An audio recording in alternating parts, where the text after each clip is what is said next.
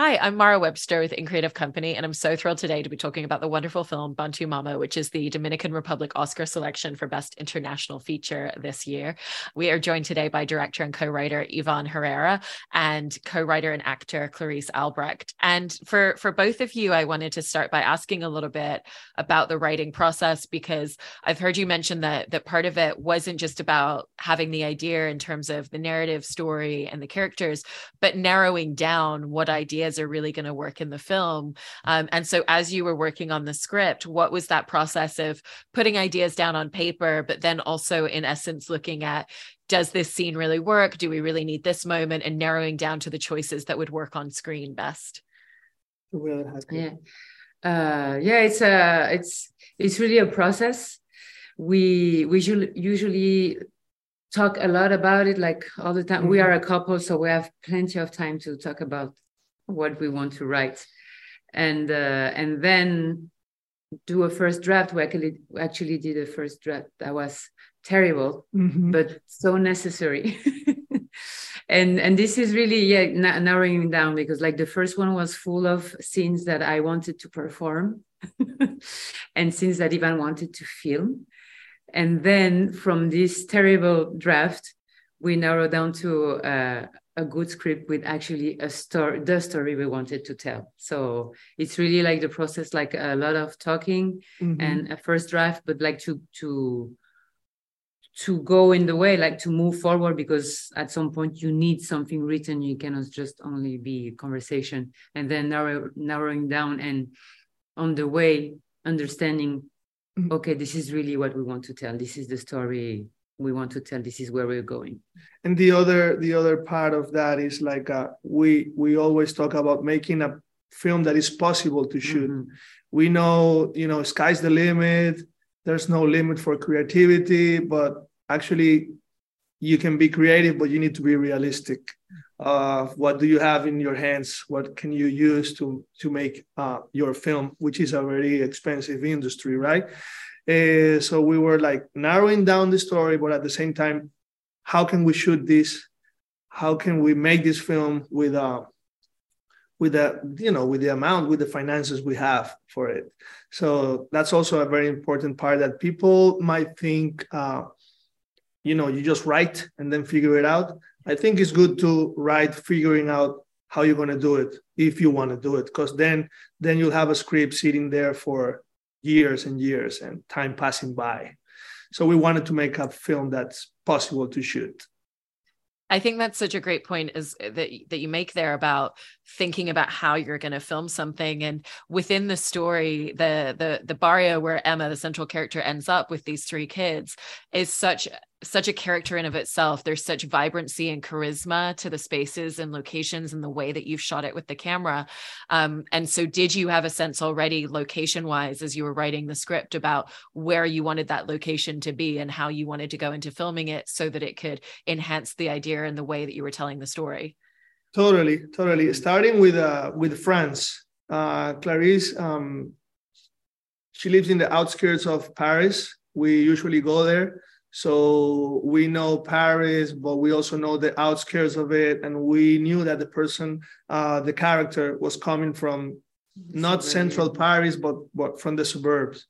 And seeing those buildings, knowing those places, we already started to, character goes in the bus and she lives in those buildings. So we started to build that world. And then in Capotillo, or in the barrio in Santo Domingo, it's a place that I know pretty well. I actually grew up surfing and I was going to hood pretty much like that. This one has a river, which is Capotillo has a river, but the one that I grew up going surfing have the beach. So I was interacting a lot with the community there.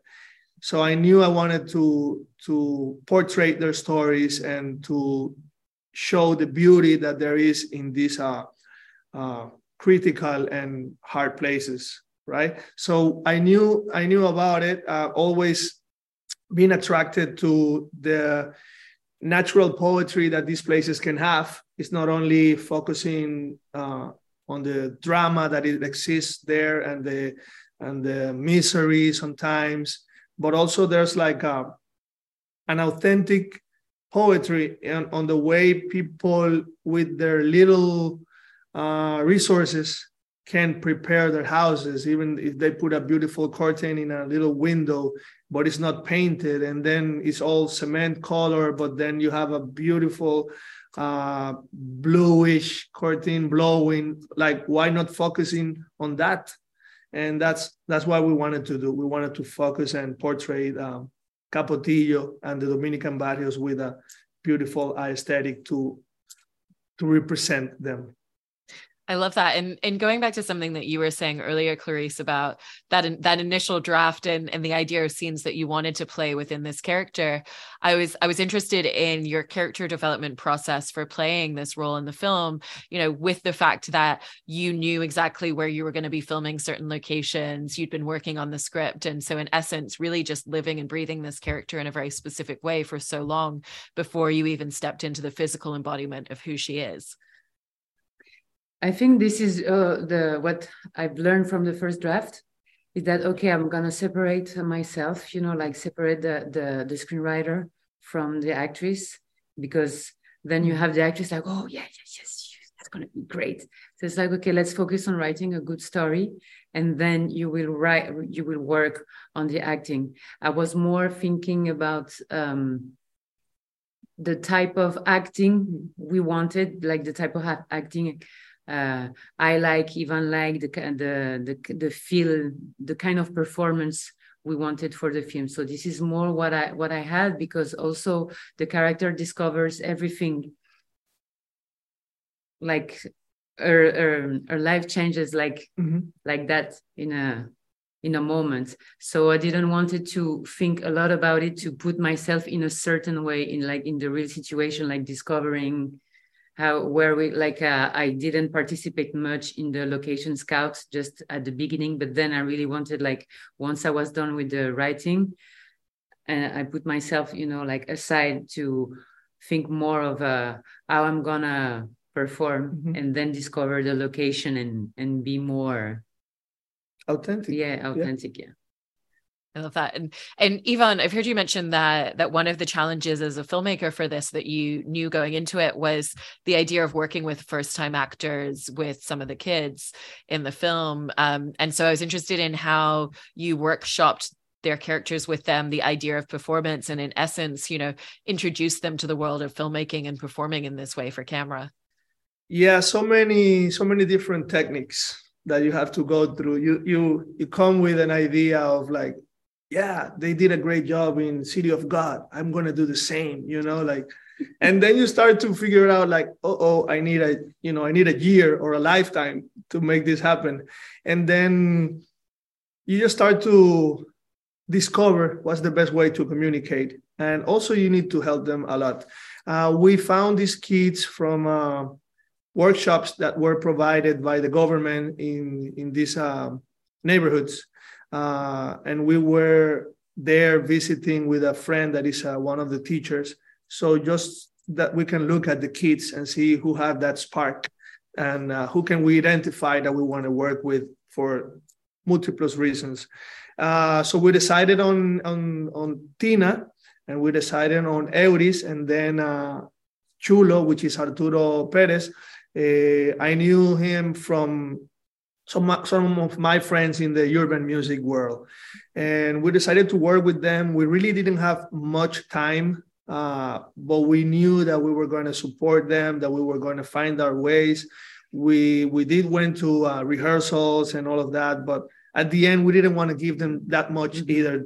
Being first-time actors, we didn't want to have them the responsibility of learning lines and learning the script by heart, you know? So we were like talking to them, and we were actually taking out the scripts. We didn't want them to go and study the thing. We wanted to be more realistic, as Clarisse mentioned, and discover and fix it on the set. I love that. And for you then, in turn, Clarisse, did that change the way that you were working on a lot of these scenes, knowing, okay, we're stripping away the script, you know, we're taking the essence of what the scene is, the direction of a scene, but it doesn't matter if we're playing with different lines, because then if they're throwing out something different, you're responding in a different way as well. Yeah, this is exactly how we did it. I was not really attached to my lines. And well, the good thing is that we are both the screenwriters, so we can do whatever we want. So we were basically changing it like daily, like even Clarisse, we're gonna take this out. Yeah, perfect. Let's take it out. Oh, let's change it. So it was really interesting. It was really vivid, like to work like that, like really like we are keep on narrowing down on set and working on how we're going to get the performance from the kids, keeping, like professional, but still fun, ambience on sets. Sometimes you let them be, but sometimes you have to manipulate them. So just to make it even, just to make it like it looks like they're playing the same role. They did a great job, but yes, you need to use multiple techniques. Yeah, no, that absolutely makes sense. And it's so beautiful to watch the version of kind of maternal care that starts to exist with Emma and the three of them throughout the film.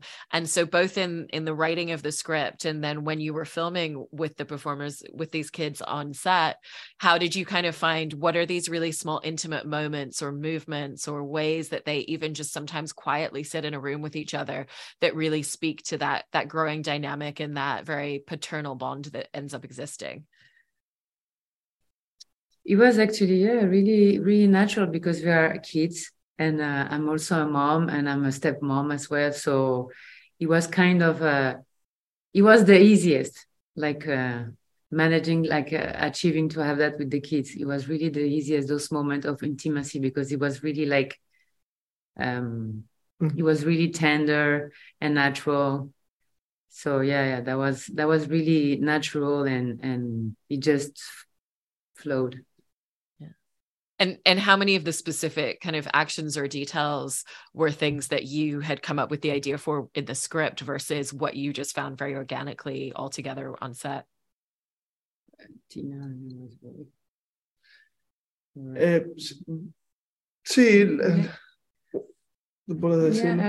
like for example, when we went to see the kids, we went basically to see the character that Scarlett plays, Tina, was a boy in the script. Yeah, in the script. And when we saw Tina, we were like, okay, that's her. Let's go back. Yeah, we go back. We're gonna change that, and this character is gonna be a boy, and actually it makes more, it's a girl, and it makes more sense. We were even like I can't believe we didn't thought about it like right away. It happens many things like that we find the story along the way still. I love that. And Ivan, I also wanted to ask about how you came up with the idea of how you wanted to use the camera to tell this story, because it's very much told through the lens of Emma as a character. But then once she ends up in this environment with these kids, it really starts to expand the viewpoint and we start to really see the world from their perspective as well. Mm-hmm. I'm a still photographer as well. I like street photography. I like documentary photography, and I usually shoot with a 50 millimeter attached to my camera. I rarely change the lens for many years. So the 50 mil resembles more like the focus of the human eye. And we decided to shoot the film with only one lens as well. It was anamorphic 60 millimeters, and just to emulate a little bit that photography that I'm used to, the way that I see the world, the way that I interpret humanity and my surroundings. So we decided to shoot the film with that lens. And if the spaces are tight, we didn't want to show them wide, but also when you take the camera outside of the house or the apartment, there's a wider world out there, with many landscapes and urban landscapes as well. So it was a decision to try to keep the human eye watching the film. Yeah. And for you, Clarisse, off the back of that, what was your relationship with the camera as you were filming? Was it helpful to be aware of the intimacy and the way that Ivan was moving around you and your performance? Or was it something where, you know, you were just kind of going in very organically to the performance and knowing and trusting that he would capture whatever you were giving? That's exactly that. Really, this is really something I had no doubt about, that the aesthetic is going to look good. I'm a fan of his pictures, obviously. And it was really organic. I don't remember really like the camera. Mm-hmm. I mean, obviously, I know it was there, but it was not technical. You know, it was really, we were really free. I don't have, you know, it's like, oh, you have this mark, you cannot move. It's like you were really free to be natural, to act, to improvise, to change maybe what you're supposed to film. So I was really confident with this and feeling really, really free about it. And it was really organic. Yeah, totally. That's the ambience we wanted to create. Very, you know, calling for action, very on a very crew. Yeah, it was like, you know, it was next room with the video assist here, and you just called for action very on a low tone. It was very easy, and I really, when she mentioned I don't remember the camera, that makes me feel like, you know, I think we did it. Really. We achieved not to have like a normal format of shooting where everything is very restricted. We wanted the noise of the outside. It's not about like silence everywhere. No. Let it be, you know. And then, of course, the sound guys were going crazy. How are we going to edit this? But it's like, we'll see. Let's just capture the way it is right now. So I'm very happy that we got to do the film in that way. I love hearing that. And you were both talking earlier about the importance in writing a story that you felt like you could logistically tell on screen as well. And one of the more complex moments is the moment where Emma has been detained. She's in the back of the car with handcuffs. And then obviously out of nowhere, there gets into an accident, and then her even just coming out of the vehicle on the other side. And so from both of you, I was just interested in hearing a little bit more about how a scene like that's so pivotal to the narrative trajectory of this character, kind of how you conceptualized it, and then how you approached figuring out a lot of the logistical elements, but also at the end of the day, it's a moment that's just telling us more about this character. I'll tell you a little bit about shooting in the Dominican Republic. It is true that there have been many filmings from foreign productions coming to the DR in the past 10 years.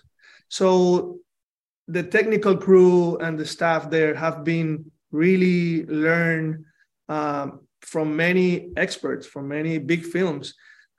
And at the end, they are like your friends. So when you start to think, okay, I want to make an accident, maybe I don't have the funds to make it like a big accident with stunts and everything like that. How can we do it? And then we conceptualize to having this as life, unexpected, and then play with sounds. And we storyboarded. I think it was the only sequence we did storyboard it because we knew we wanted to do so. We just discussed it with our DP, with our effects guy, and they came with all the learnings from other projects, and we bring it into this little scene that actually pivot the story, as you mentioned. And yeah, we like it as well when we see people like because it's very unexpected. That's the scene we always check. We always when we are in an audience and they're watching the film and we know that the accident is coming, we really turn around to see the audience to see if they jump or if they're doing something, and there's always a reaction. And when you get that reaction, you go like, yes, it worked. So just being creative and try to do it with possible means that you have in your hands. And you're also bringing up there, working with people who are friends. And it sounds like it's not just for you both about working with people that you're friends with, but finding people who really believe in the project that you're working on and feel very connected to it creatively.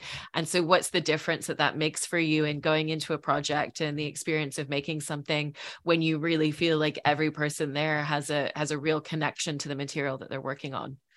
That's everything. That's great. Yeah, that's the dream. Yeah, that's the best. That's the dream, because you're all doing this and you want to get to the same place.